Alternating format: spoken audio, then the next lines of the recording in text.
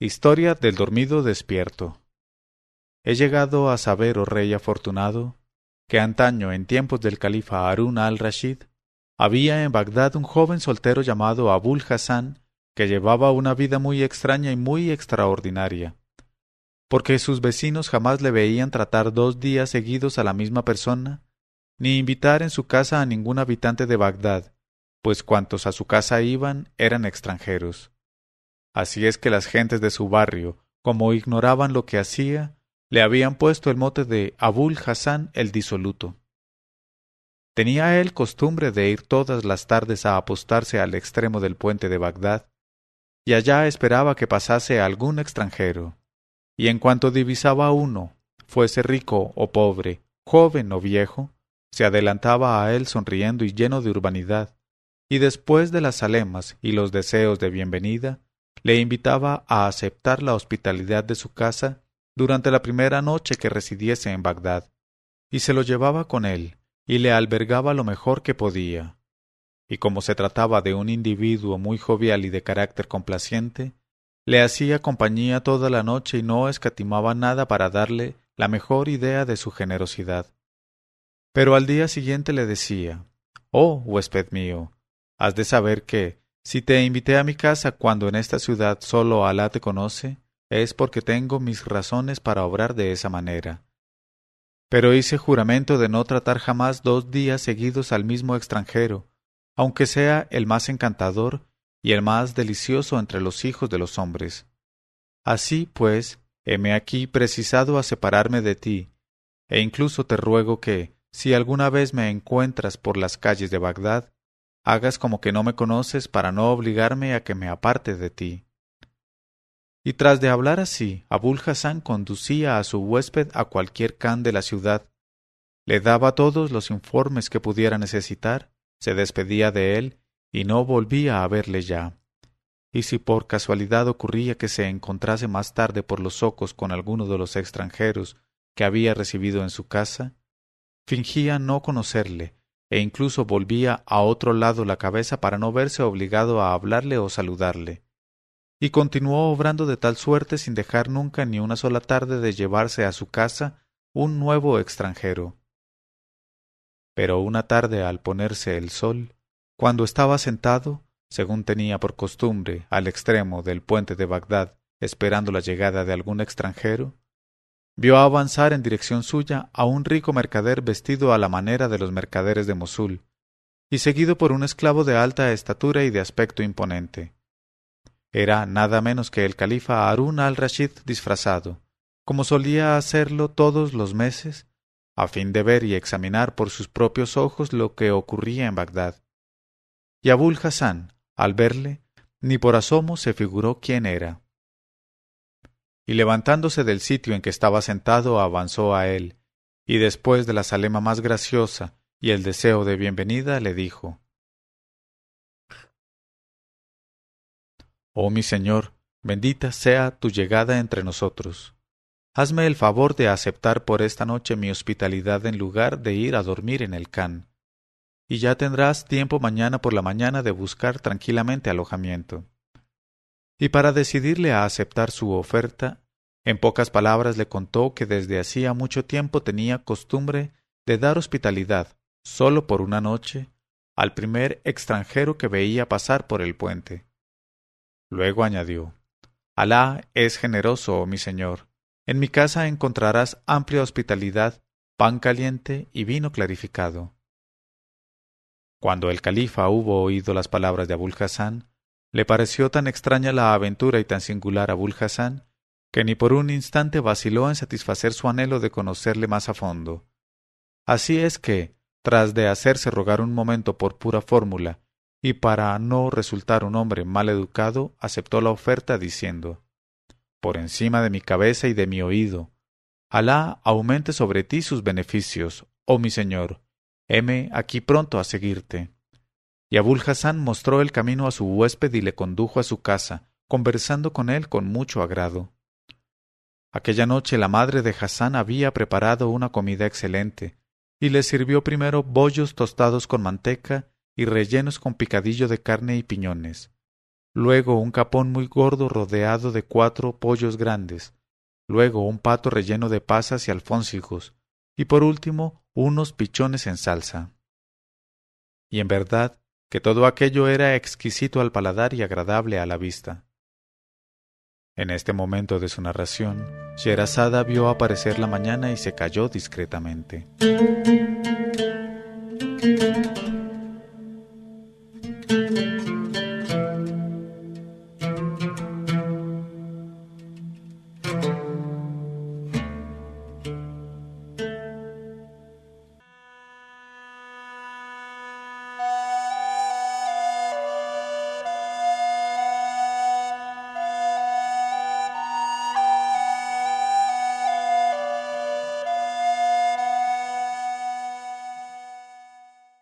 Pero cuando llegó la 624ª noche, ella dijo: y en verdad que todo aquello era exquisito al paladar y agradable a la vista.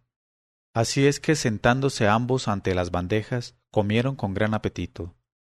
Y Abul Hassan escogía los trozos más delicados para dárselos a su huésped.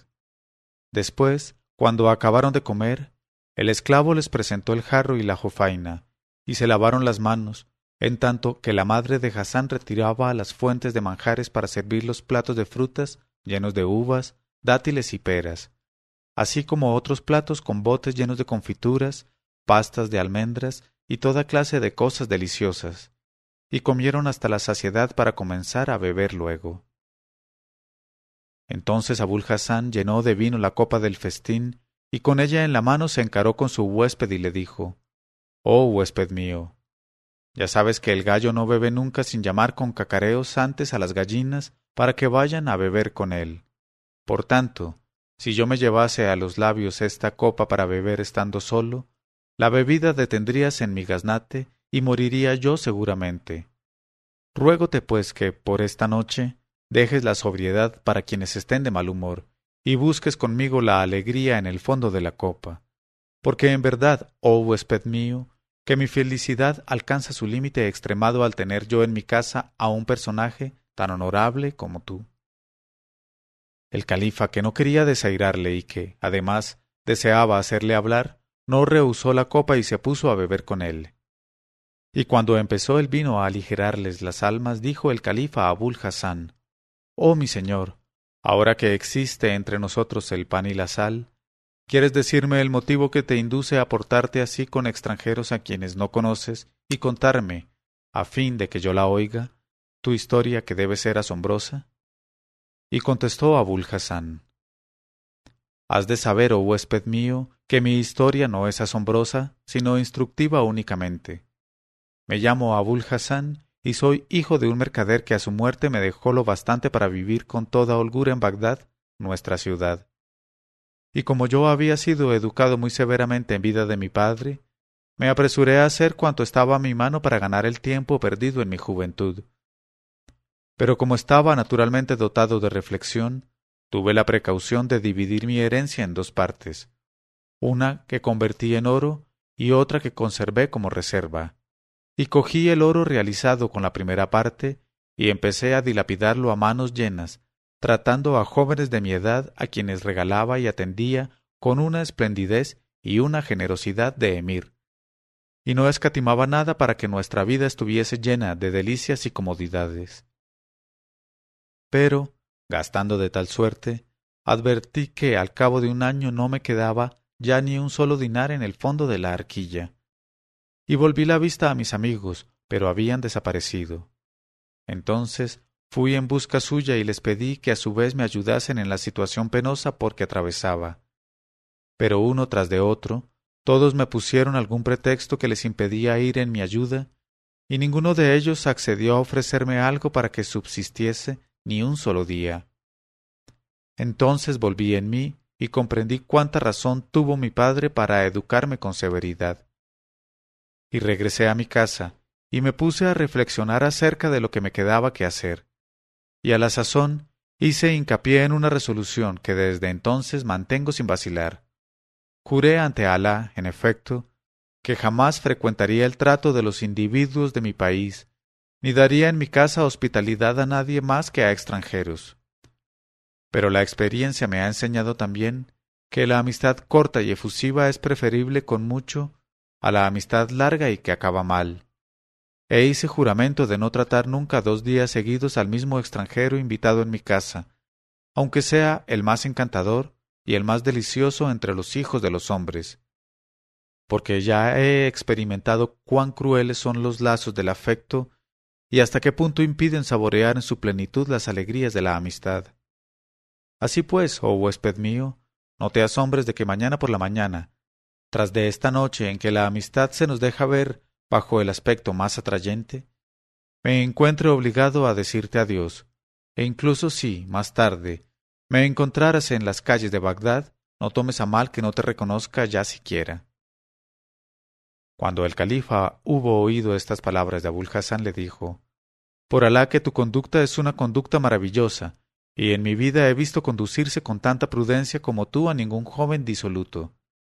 Así es que mi admiración por ti llega a sus límites extremos.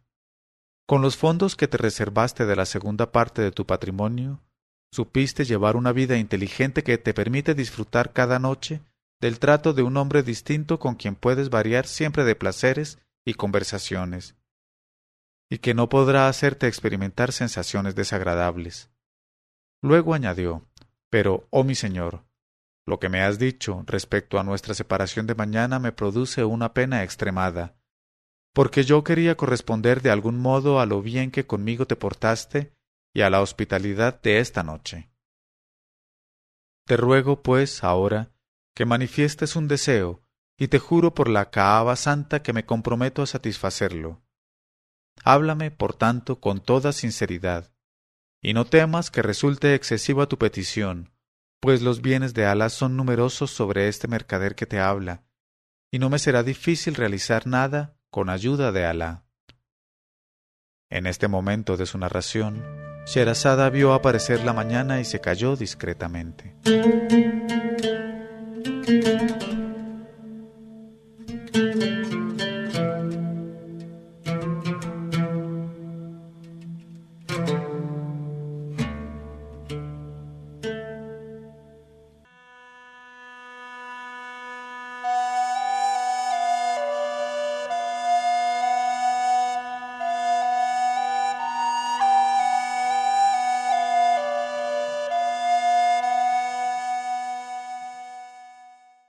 Y cuando llegó la 625ª noche, ella dijo: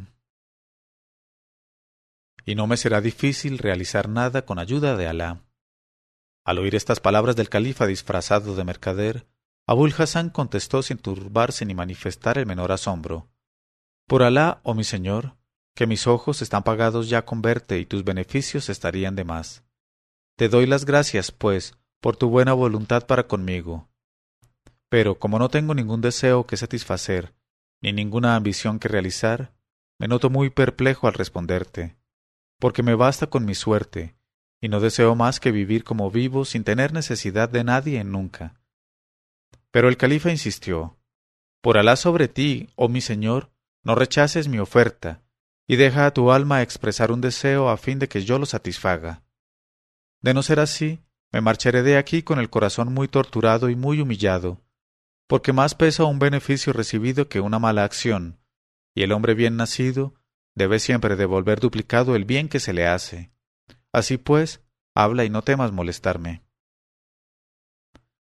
Entonces, al ver que no podía comportarse de otro modo, Abul Hasán bajó la cabeza y se puso a reflexionar profundamente acerca de la petición que se veía obligado a hacer. Levantó de pronto luego la cabeza y exclamó: Pues bien, ya di con ello, pero se trata de una petición loca sin duda, y me parece que no voy a indicártela para no separarme de ti haciéndote formar con respecto a mí tan mala idea. El califa dijo: Por la vida de mi cabeza, ¿y quién puede decir de antemano si una idea es loca o razonable? En verdad que no soy más que un mercader, pero, a pesar de todo, puedo hacer bastante más de lo que parece a juzgar por mi oficio. Habla pronto, pues. Abul Hasán contestó: Hablaré, oh mi señor, pero los méritos de nuestro profeta, con él la paz y la plegaria, te juro que sólo el califa podría realizar lo que yo deseo, pues para complacerme, sería preciso que me convirtiese yo, aunque fuese nada más que por un día, en califa en lugar de nuestro amo el emir de los creyentes Harún al-Rashid. El califa preguntó: Pero vamos a ver ya, Abul Hasán, ¿qué harías si fueses califa un día solamente?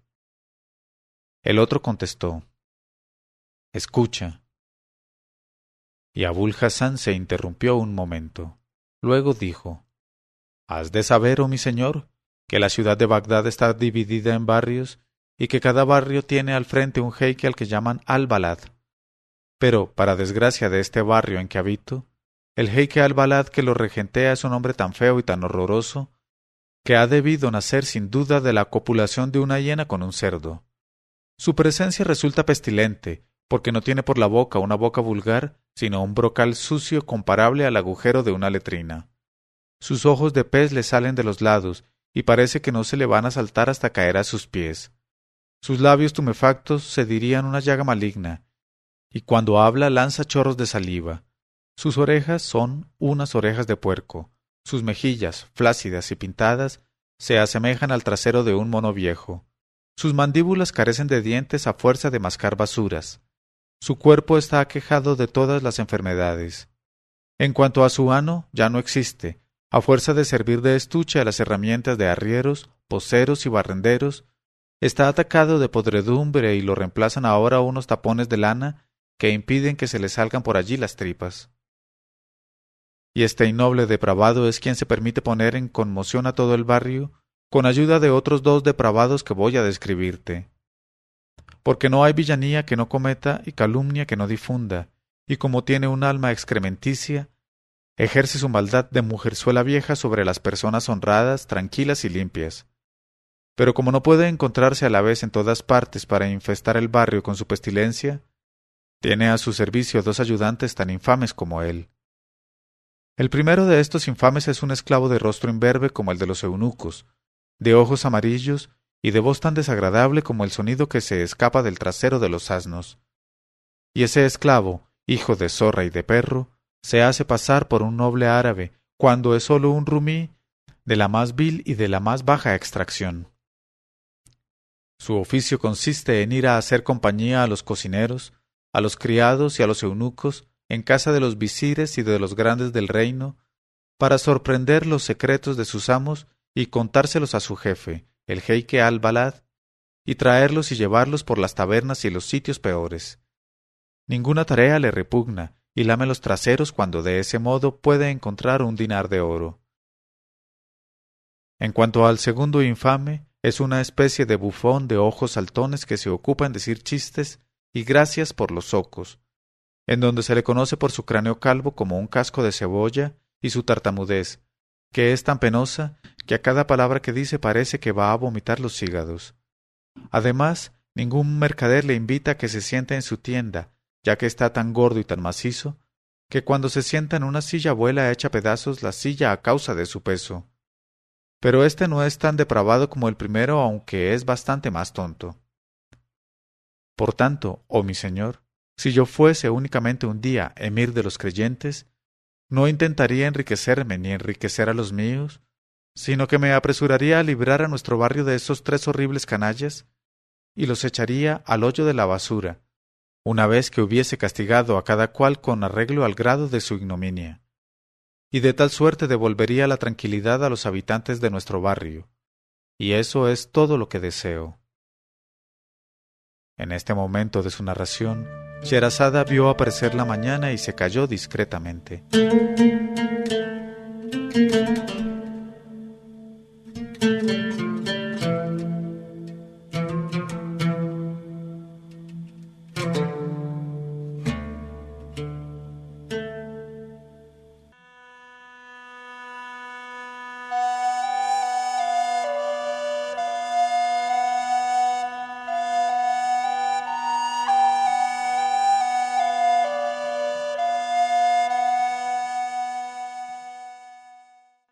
Pero cuando llegó la 627ª noche, ella dijo: Y de tal suerte devolvería la tranquilidad a los habitantes de nuestro barrio, y eso es todo lo que deseo. Cuando el califa hubo oído estas palabras de Abul Hasán, le dijo: En verdad, ya Abul Hasán, que tu deseo es el deseo de un hombre que va por el buen camino, y el de un corazón excelente, porque sólo los hombres buenos y los corazones excelentes sufren cuando la impunidad resulta el pago de los malos. Pero no creas que tu deseo es tan difícil de realizar como me hiciste creer, pues bien convencido estoy de que si lo supiese el emir de los creyentes, a quien tanto le gustan las aventuras singulares, se apresuraría a entregar su poderío entre tus manos por un día y una noche. Pero Abul Hasán se echó a reír y contestó: Por Alá, demasiado se me alcanza que cuanto acabamos de decir no es más que una broma. Y a mi vez estoy convencido de que, si el califa se enterase de mi extravagancia, haría que me encerraran como a un loco. Así, pues, te ruego que si por casualidad tus relaciones te llevan a presencia de algún personaje de palacio, no le hables nunca de lo que dijimos bajo la influencia de la bebida. Y para no contrariar a su huésped le dijo el califa: Te juro que a nadie le hablaré de ello. Pero en su interior se prometió no dejar pasar aquella ocasión de divertirse como jamás lo había hecho desde que recorría su ciudad disfrazado con toda clase de disfraces. Y dijo a Abul Hasán: Oh huésped mío, conviene que a mi vez te eche yo de beber, pues hasta el presente fuiste tú quien se tomó el trabajo de servirme. Y cogió la botella y la copa, vertió vino en la copa, echando en ella diestramente un poco de bang de la calidad más pura, y ofreció la copa a Abul Hasán diciéndole: Que te sea sano y delicioso. Y Abul Hasán contestó: ¿Cómo rehusar la bebida que nos ofrece la mano del invitado? Pero, por Alá sobre ti, oh mi señor, como mañana no podré levantarme para acompañarte fuera de mi casa, te ruego que al salir no te olvides de cerrar bien detrás de ti la puerta. Y el califa se lo prometió así. Tranquilo ya por aquel lado, Abul Hasán tomó la copa y la vació de un solo trago. Pero al punto surtió su efecto el bang, y Abul Hasán rodó por tierra, dando con la cabeza antes que con los pies, de manera tan rápida que el califa se echó a reír. Tras de lo cual llamó al esclavo que esperaba sus órdenes y le dijo: Cárgate a la espalda a este hombre y sígueme. Y el esclavo obedeció, y cargándose a la espalda a Abul Hasán siguió al califa, que le dijo: Acuérdate bien del emplazamiento de esta casa, a fin de que puedas volver a ella cuando yo te lo ordene. Y salieron a la calle olvidándose de cerrar la puerta, no obstante la recomendación. Llegados que fueron a palacio, entraron por la puerta secreta y penetraron en el aposento particular en que estaba situada la alcoba. Y el califa dijo a su esclavo: Quítale la ropa a este hombre, vístele con mi traje de noche y échale en mi propio lecho. Y cuando el esclavo hubo ejecutado la orden, el califa le envió a buscar a todos los dignatarios de palacio, visires, chambelanes y eunucos, así como a todas las damas del harén. Y cuando se presentaron todos entre sus manos, les dijo: Es preciso que mañana por la mañana estéis todos en esta habitación, y que cada cual de vosotros se ponga a las órdenes de este hombre que está echado en mi lecho y vestido con mi ropa, y no dejéis de guardarle las mismas consideraciones que a mí mismo, y en todo os portaréis con él como si yo mismo fuese. Y al contestar a sus preguntas le daréis el tratamiento de emir de los creyentes, y tendréis mucho cuidado de no contrariarle en ninguno de sus deseos, porque si alguno de vosotros, aunque fuese mi propio hijo, no interpreta bien las intenciones que os indico, en aquella hora y en aquel instante será ahorcado a la puerta principal de palacio. Al oír estas palabras del califa, todos los circunstantes contestaron: Oír es obedecer. Y a una seña del visir se retiraron en silencio, comprendiendo que, cuando el califa les había dado aquellas instrucciones, era porque quería divertirse de una manera extraordinaria. Cuando se marcharon, Al-Rashid se encaró con Giafar y con el portalfanje Masrur, que se habían quedado en la habitación, y les dijo: Ya habéis oído mis palabras. Pues bien, es preciso que mañana seáis vosotros los primeros que os levantéis y vengáis a esta habitación para poneros a las órdenes de mi sustituto, que es este que aquí veis. Y no habéis de asombraros por ninguna de las cosas que os diga, para sacaros de vuestro error simulado. y haréis dádivas a quien él os indique, aunque tuvierais que agotar todos los tesoros del reino. Y recompensaréis y castigaréis, y ahorcaréis, y mataréis, y nombraréis, y destituiréis exactamente como él os diga que hagáis. Y no tendréis necesidad de ir a consultarme antes. Yo estaré escondido cerca, y veré y oiré cuanto ocurra. Y sobre todo, obrad de manera que ni por un momento pueda sospechar que todo lo que sucede se reduce a una broma combinada por orden mía. Eso es todo y que se cumpla así. Luego añadió: No dejéis tampoco, en cuanto os despertéis, de ir a sacarme de mi sueño a la hora de la plegaria matinal. En este momento de su narración, Sherazada vio aparecer la mañana y se calló discretamente.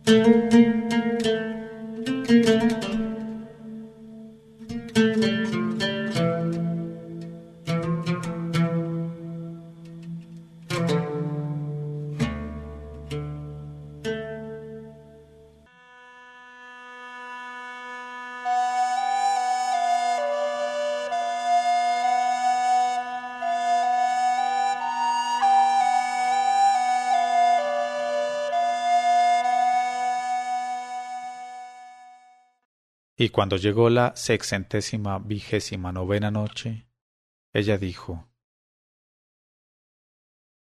No dejéis tampoco, en cuanto os despertéis, de ir a sacarme de mi sueño a la hora de la plegaria matinal.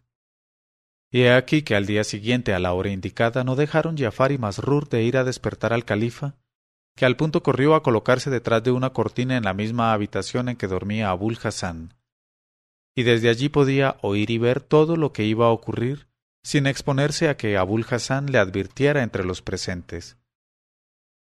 Entonces entraron Giafar y Masrur, así como todos los dignatarios, las damas y los esclavos, y cada cual se colocó en el sitio de costumbre con arreglo a su categoría.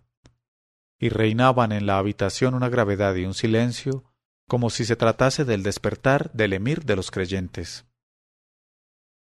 Cuando todos estuvieron formados por orden, el esclavo designado de antemano se acercó a Abul Hassan, que seguía dormido, y le aplicó a la nariz un hisopo empapado en vinagre. Y al punto estornudó Abul Hassan una vez, 2 veces y 3 veces, arrojando por la nariz largos filamentos producidos por el efecto del bang. Y el esclavo recogió aquellas mucosidades en una bandeja de oro, para que no cayesen en el lecho o en la alfombra. Luego secó la nariz y el rostro de Abul Hassan y le roció con agua de rosas.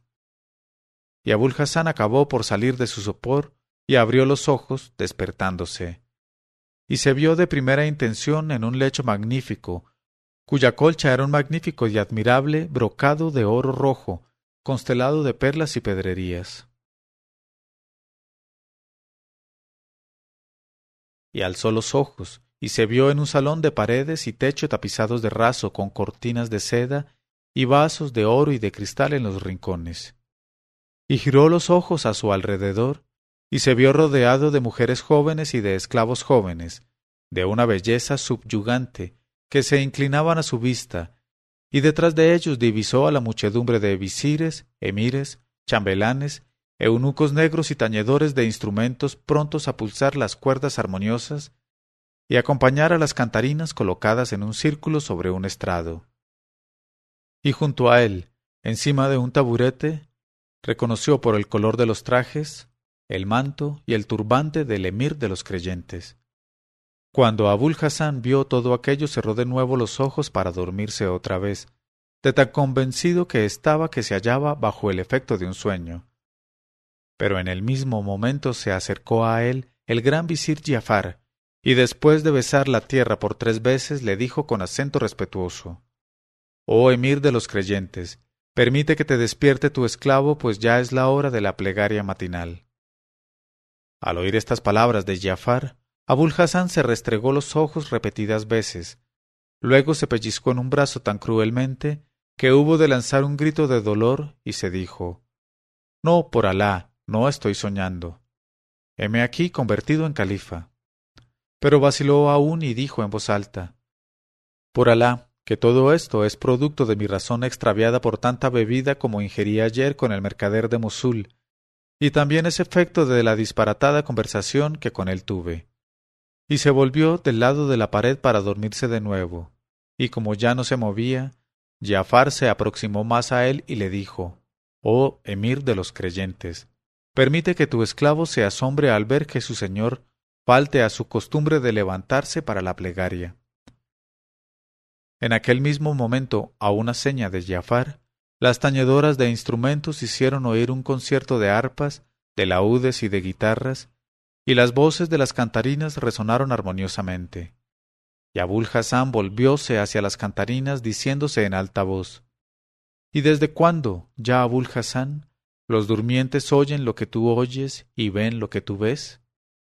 Y acto seguido se levantó en el límite de la estupefacción y del encanto, aunque dudando siempre de la realidad de todo aquello, y se puso las manos delante de los ojos a modo de pantalla para distinguir mejor y probarse mejor sus impresiones, diciéndose: «¡Walá! ¡Qué extraño! ¡Qué asombroso! ¿Dónde estás, Abul Hassan? Oh, hijo de tu madre. ¿Sueñas o no sueñas? ¿Desde cuándo eres califa? ¿Desde cuándo este palacio, este lecho, estos dignatarios, estos eunucos, estas mujeres encantadoras, estas tañedoras de instrumentos, estas cantarinas hechiceras, y todo esto es tuyo?» Pero en aquel momento cesó el concierto, y Masrur el portaalfanje se acercó al lecho, besó la tierra por 3 veces, e incorporándose dijo a Abul Hassan: «Oh emir de los creyentes, permite al último de tus esclavos que te diga que ya ha pasado la hora de la plegaria, y es tiempo de ir al diván para despachar los asuntos del reino». Y Abul Hassan, cada vez más estupefacto, sin saber ya qué partido tomar en su perplejidad, acabó por mirar a Masrur entre ambos ojos y le dijo con cólera: «¿Quién eres tú y quién soy yo?». Masrur contestó con acento respetuoso: «Tú eres nuestro amo el emir de los creyentes, el califa Harún al-Rashid, quinto de los Ani Abbas, descendiente del tío del profeta, con él la plegaria y la paz. Y el esclavo que te habla es el pobre, el despreciable, el ínfimo Masrur, honrado con el cargo augusto que consiste en llevar el alfanje de la voluntad de nuestro Señor». En este momento de su narración, Sherazada vio aparecer la mañana y se calló discretamente.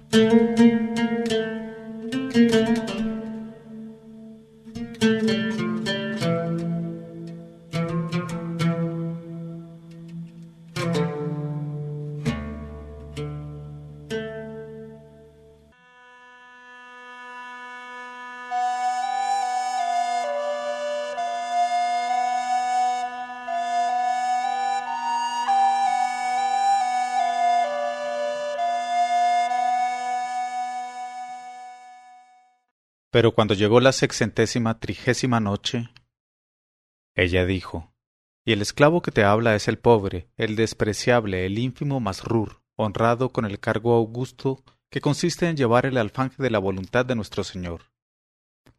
Al oír estas palabras de Masrur le gritó Abul Hassan: «¡Mientes, hijo de 1000 cornudos!».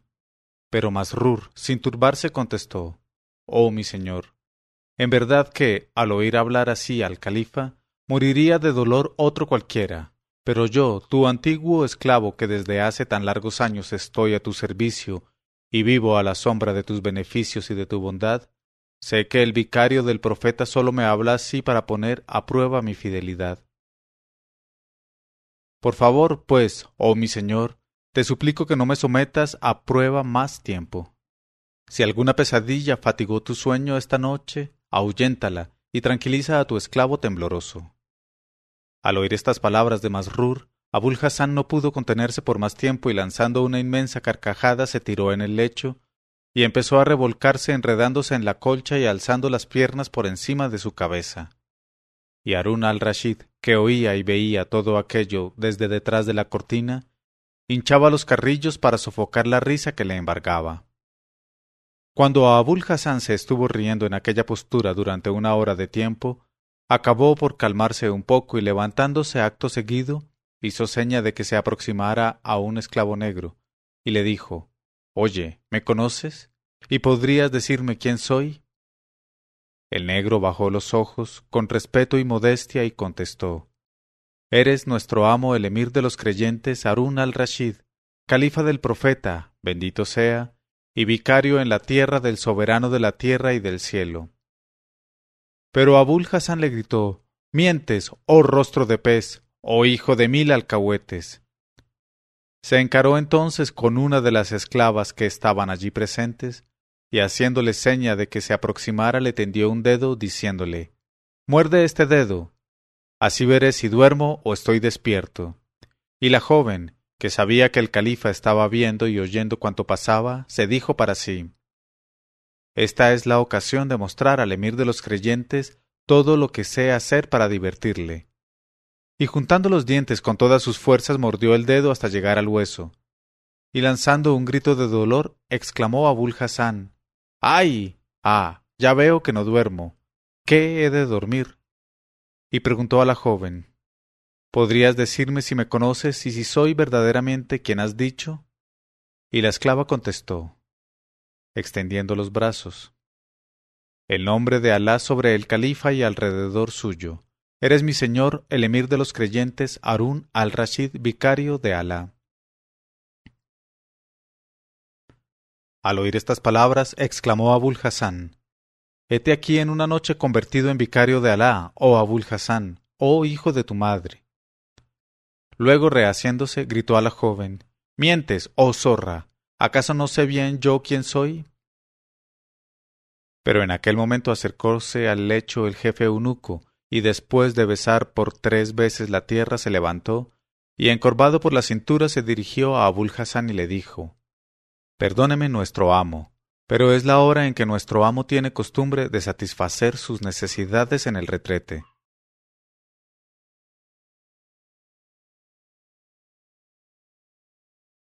Y le pasó el brazo por los sobacos y le ayudó a salir del lecho. Y en cuanto Abul Hasán estuvo de pie sobre sus plantas, la sala y el palacio retemblaron al grito con que le saludaban todos los presentes: «Alá haga victorioso al califa». Y pensaba Abul Hasán: «Por Alá, ¿no es cosa maravillosa? Ayer era Abul Hasán y hoy soy Harún al-Rashid». Luego se dijo: «Ya que es la hora de mear, vamos a mear, pero no estoy ahora muy seguro de si también es la hora en que asimismo satisfago la otra necesidad». Pero sacóle de estas reflexiones el jefe eunuco, que le ofreció un calzado descubierto, bordado de oro y perlas, y que era alto del talón por estar especialmente destinado a usarlo en el retrete. Pero Abul Hasán, que en su vida había visto nada parecido, cogió aquel calzado y, creyendo sería algún objeto precioso que le regalaban, se lo metió en una de las amplias mangas de su ropón. Al ver aquello, todos los presentes, que hasta entonces habían logrado retener la risa, no pudieron comprimir por más tiempo su hilaridad, y los unos volvieron la cabeza, en tanto que los otros, fingiendo besar la tierra ante la majestad del califa, cayeron convulsos sobre sus alfombras. Y detrás de la cortina, el califa era presa de tal acceso de risa silenciosa que cayó de costado al suelo. Entretanto, el jefe eunuco, sosteniendo a Abul Hasán por debajo del hombro, le condujo a un retrete pavimentado de mármol blanco, en tanto que todas las demás habitaciones del palacio estaban cubiertas de ricas alfombras. Tras de lo cual, volvió con él a la alcoba, en medio de los dignatarios y de las damas alineados todos en 2 filas. Y al punto se adelantaron otros esclavos que estaban dedicados especialmente al tocado, y que le quitaron sus efectos de noche y le presentaron la jofaina de oro, llena de agua de rosas, para sus abluciones. Y cuando se lavó, sorbiendo con delicia el agua perfumada, le pusieron sus vestiduras reales, le colocaron la diadema y le entregaron el cetro de oro. Al ver aquello, Abul Hasán pensó: «Vamos a ver, ¿soy o no soy Abul Hasán?». Y reflexionó un instante y con acento resuelto gritó en voz alta para ser oído por todos los presentes: «Yo no soy Abul Hasán. Que empalen a quien diga que soy Abul Hasán. Soy Harún al-Rashid en persona». Y tras de pronunciar estas palabras ordenó a Abul Hasán con un acento de mando tan firme como si hubiese nacido en el trono: «¡Marchen!». Y al punto se formó el cortejo, y colocándose el último, Abul Hasán siguió al cortejo que le condujo a la sala del trono. Y Masrur le ayudó a subir al trono, donde sentóse él entre las aclamaciones de todos los presentes. Y se puso el cetro en las rodillas y miró a su alrededor, y vio que todo el mundo estaba colocado por orden en la sala de 40 puertas, y vio una muchedumbre innumerable de guardias con alfanjes brillantes, y visires y emires y notables, y representantes de todos los pueblos del imperio y otros más. Y entre la silenciosa multitud divisó algunas caras que conocía muy bien: Jafar el visir, Abu Nuwas, al-Igli, al-Rakashi, Ibdán, al-Farasat, al-Los, al-Sakar, Omar al-Tartis, Abu Ishaq, al-Kalia y Padim. Y he aquí que mientras paseaba de aquel modo sus miradas de rostro en rostro, se adelantó Jafar seguido de los principales dignatarios, todos vestidos con trajes espléndidos, y llegando ante el trono se prosternaron con la faz en tierra, y permanecieron en aquella postura hasta que les ordenó que se levantaran. Entonces Jafar sacó de debajo de su manto un gran rollo que deshizo, y del cual extrajo un legajo de papeles que se puso a leer uno tras otro, y que eran los proyectos ordinarios. Y aunque Abul Hasán jamás había entendido en semejantes asuntos, ni por un instante se turbó, y en cada uno de los asuntos que se le sometieron dictó sentencia con tanto tacto y con justicia tanta, que el califa, que había ido a ocultarse detrás de una cortina de la sala del trono, quedó del todo maravillado. Cuando Jafar hubo terminado su exposición, Abul Hasán le preguntó: ¿Dónde está el jefe de policía? Y Jafar le designó con el dedo a Ahmad la Tiña, jefe de policía, y le dijo: Este es, oh emir de los creyentes. Al verse aludido, el jefe de policía se destacó del sitio que ocupaba y se acercó gravemente al trono, al pie del cual se prosternó con la faz en la tierra. Y después de permitirle que se levantara, le dijo a Abul Hasán: Oh jefe de policía, lleva contigo 10 guardias y ve al instante a tal barrio, tal calle y tal casa. En ella encontrarás a un horrible cerdo que es Jeique al-Balad del barrio, y le hallarás sentado entre sus 2 compadres, 2 canallas no menos innobles que él. Apodérate de sus personas, y para acostumbrarles a lo que tienen que sufrir, empieza por dar a cada uno 400 palos en la planta de los pies. En este momento de su narración, Sherazada vio aparecer la mañana y se calló discretamente.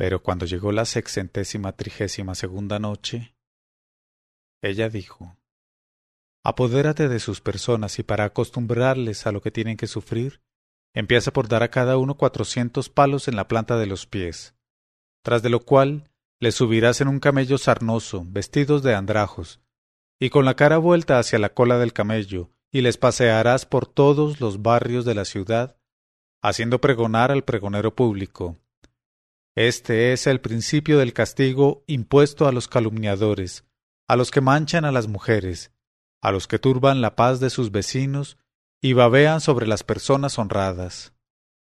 Efectuado esto, harás empalar por la boca al jeique al-Balad, ya que por ahí es por donde ha pecado, y ya que en la actualidad no tiene ano, y arrojarás su cuerpo podrido a los perros. Cogerás luego al hombre imberbe de ojos amarillos, que es el más infame de los 2 compadres que ayudan en su vil tarea al jeique al-Balad, y harás que le ahoguen en el hoyo de los excrementos de la casa de su vecino Abul Hasán. Después le tocará el turno al segundo compadre. A este, que es un bufón y un tonto ridículo, no le harás sufrir más castigo que el siguiente. Mandarás a un carpintero hábil que construya una silla hecha de manera que vuele en pedazos cada vez que vaya a sentarse en ella el hombre consabido. Y le condenarás a sentarse toda su vida en esa silla. Ve y ejecuta mis órdenes. Al oír estas palabras, el jefe de policía Ahmad Latiña, que había recibido de Giafar la orden de ejecutar todos los mandatos que le formulara Abul Hassan, se llevó la mano a la cabeza para indicar con ello que estaba dispuesto a perder su propia cabeza si no ejecutaba puntualmente las órdenes recibidas.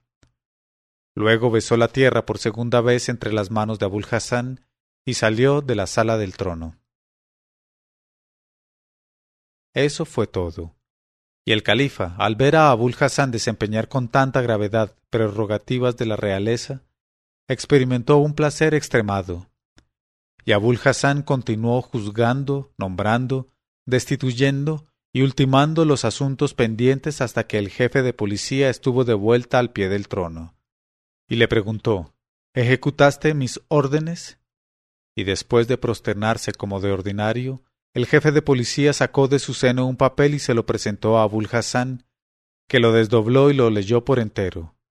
Era precisamente el proceso verbal de la ejecución de los tres compadres, firmado por los testigos legales y por personas muy conocidas en el barrio. Y dijo Abul Hassan: «Está bien, quedo satisfecho. Sean por siempre castigados así los calumniadores, los que manchan a las mujeres y cuantos se mezclan en asuntos ajenos». Tras de lo cual Abul Hassan hizo seña al jefe tesorero para que se acercara y le dijo: «Coged del tesoro al instante un saco de 1000 dinares de oro y ve al mismo barrio donde he enviado al jefe de policía y pregunta por la casa de Abul Hassan, el que llaman el disoluto. Y como este Abul Hassan, que está muy lejos de ser un disoluto, es un hombre excelente y de agradable compañía, todo el mundo se apresurará a indicarte su casa. Entonces entrarás en ella y dirás que tienes que hablar con su venerable madre, y después de las alemas y las consideraciones debidas a esta excelente anciana le dirás: «Oh madre de Hassan, he aquí un saco de 1000 dinares de oro que te envía nuestro amo el califa, y este regalo no es nada en proporción a tus méritos. Pero en este momento está vacío el tesoro y el califa siente no poder hacer más por ti hoy. Y sin más tardanza le entregarás el saco y volverás a darme cuenta de tu misión».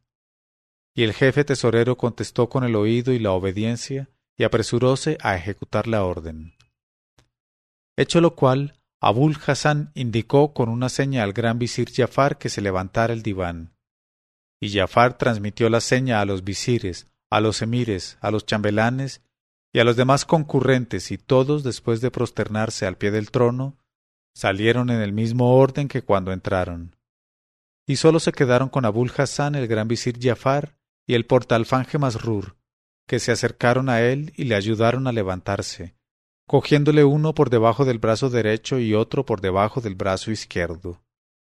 Y le condujeron hasta la puerta del aposento interior de las mujeres, en donde habían servido el festín del día. Y al punto, las damas de servicio fueron a reemplazar junto a él a Giafar y a Masrur, y le introdujeron en la sala del festín. Enseguida dejóse oír un concierto de laúdes, de tiorbas, de guitarras, de flautas, de oboes y de clarinetes que acompañaban a frescas voces de jóvenes con tanto encanto, melodía y justeza, que Abul Hassan no sabía por cuál decidirse, entusiasmado hasta el límite extremo del entusiasmo. Y acabó por decidirse: «Ahora ya no puedo dudar, soy realmente el emir de los creyentes Harún al-Rashid. Porque no va a ser un sueño todo esto. De ser así, vería, oiría, sentiría y andaría como lo hago. En la mano tengo este papel con el proceso verbal de la ejecución de los tres compadres. Escucho estos cánticos y estas voces, y todo lo demás, y estos honores, y estas consideraciones son para mí. Soy el califa». En este momento de su narración, Sherazada vio aparecer la mañana y como era discreta, se calló.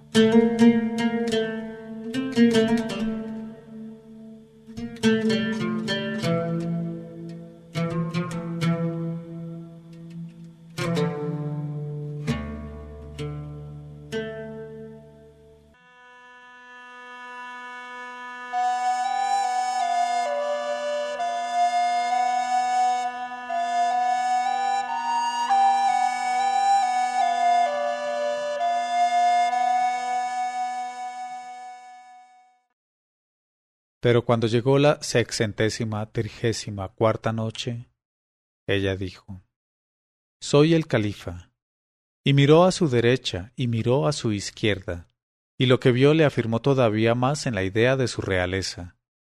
Estaba en medio de una sala espléndida donde brillaba el oro en todas las paredes, donde los colores más agradables dibujábanse de manera variada en los tintes de los tapices, y donde ponían un resplandor incomparable 7 áureas arañas de 7 brazos colgadas del techo azul. Y en medio de la sala, en taburetes bajos, había 7 grandes bandejas de oro macizo cubiertas con manjares admirables, cuyo olor embalsamaba el aire con ámbar y especias. Y alrededor de estas bandejas hallábanse de pie en espera de una seña 7 jóvenes de belleza incomparable, vestidas con trajes de colores y hechuras diferentes, y cada una tenía en la mano un abanico, dispuestas a refrescar el aire en torno de Abul Hassan. Entonces Abul Hassan, que aún no había comido nada desde la víspera, se sentó ante las bandejas, y al punto las 7 jóvenes se pusieron a agitar todas a la vez sus abanicos para hacer aire en torno suyo. Pero como no estaba él acostumbrado a recibir tanto aire mientras comía, miró a las jóvenes una tras de otra con sonrisa graciosa y les dijo: Por Alá, oh jóvenes, que me parece bastante para darme aire una sola persona. Venid, pues, todas a sentaros a mi alrededor para hacerme compañía, y decid a esa negra que está ahí que venga a hacernos aire. Y las obligó a sentarse a su derecha, a su izquierda y delante de él, de modo que por cualquier lado que se volviese tuviese a la vista un espectáculo agradable. Entonces comenzó a comer, pero al cabo de algunos instantes advirtió que las jóvenes no se atrevían a tocar la comida por consideración a él, y las invitó repetidas veces a que se sirvieran sin escrúpulos, e incluso les ofreció con su propia mano pedazos escogidos. Luego las interrogó por el nombre de cada una, y le contestaron: Nos llamamos grano de almizcle, cuello de alabastro, hoja de rosa, corazón de granada, boca de coral, nuez moscada y caña de azúcar. Y al oír nombres tan graciosos, exclamó él: Por Alá que se os amoldan esos nombres, oh jóvenes, porque ni el almizcle, ni el alabastro, ni la rosa, ni la granada, ni el coral, ni la nuez moscada, ni la caña de azúcar pierden sus cualidades al pasar por vuestra gracia.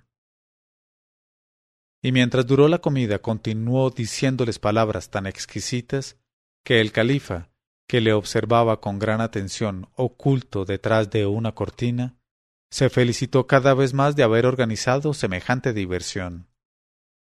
Cuando se terminó la comida, las jóvenes avisaron a los eunucos que al punto llevaron con qué lavarse las manos, y las jóvenes apresuráronse a tomar de manos de los eunucos la jofaina de oro, el jarro y las toallas perfumadas, y poniéndose de rodillas ante Abul Hassan, le vertieron agua en las manos. Luego le ayudaron a levantarse, y cuando los eunucos descorrieron una gran cortina, apareció otra sala en que estaban colocadas las frutas sobre bandejas de oro. Y las jóvenes le acompañaron hasta la puerta de aquella sala y se retiraron. Entonces, sostenido por 2 eunucos, Abul Hassan llegó hasta el centro de aquella sala, que era más hermosa y estaba mejor decorada que la anterior. Y en cuanto se sentó, un nuevo concierto, dado por otra orquesta de músicas y cantarinas, hizo oír acordes admirables. Y muy entusiasmado Abul Hassan advirtió en las bandejas 10 hileras alternadas de las frutas más raras y más exquisitas. Y había 7 bandejas, y cada bandeja estaba debajo de una araña colgada del techo, y ante cada bandeja hallábase una joven más hermosa y mejor adornada que las anteriores, y también tenía cada cual un abanico. Y Abul Hassan las examinó una tras de otra y quedó encantado de su belleza, y las invitó a sentarse a su alrededor, y para animarlas a comer no dejó de servirlas por sí mismo en vez de dejarlas servirle. Y se informó de sus nombres, y supo decir a cada una un cumplimiento apropiado al presentarles un higo, o un racimo de uvas, o una raja de sandía, o un plátano. Y el califa que le escuchaba se divertía en extremo, y estaba cada vez más satisfecho de ver lo que el otro daba de sí. Cuando Abul Hassan hubo probado de todas las frutas que había en las bandejas, y también se las hizo probar a las jóvenes, levantóse, ayudado por los eunucos, que le introdujeron en una tercera sala más hermosa sin duda que las dos primeras. En este momento de su narración, Sherazada vio aparecer la mañana y se calló discretamente.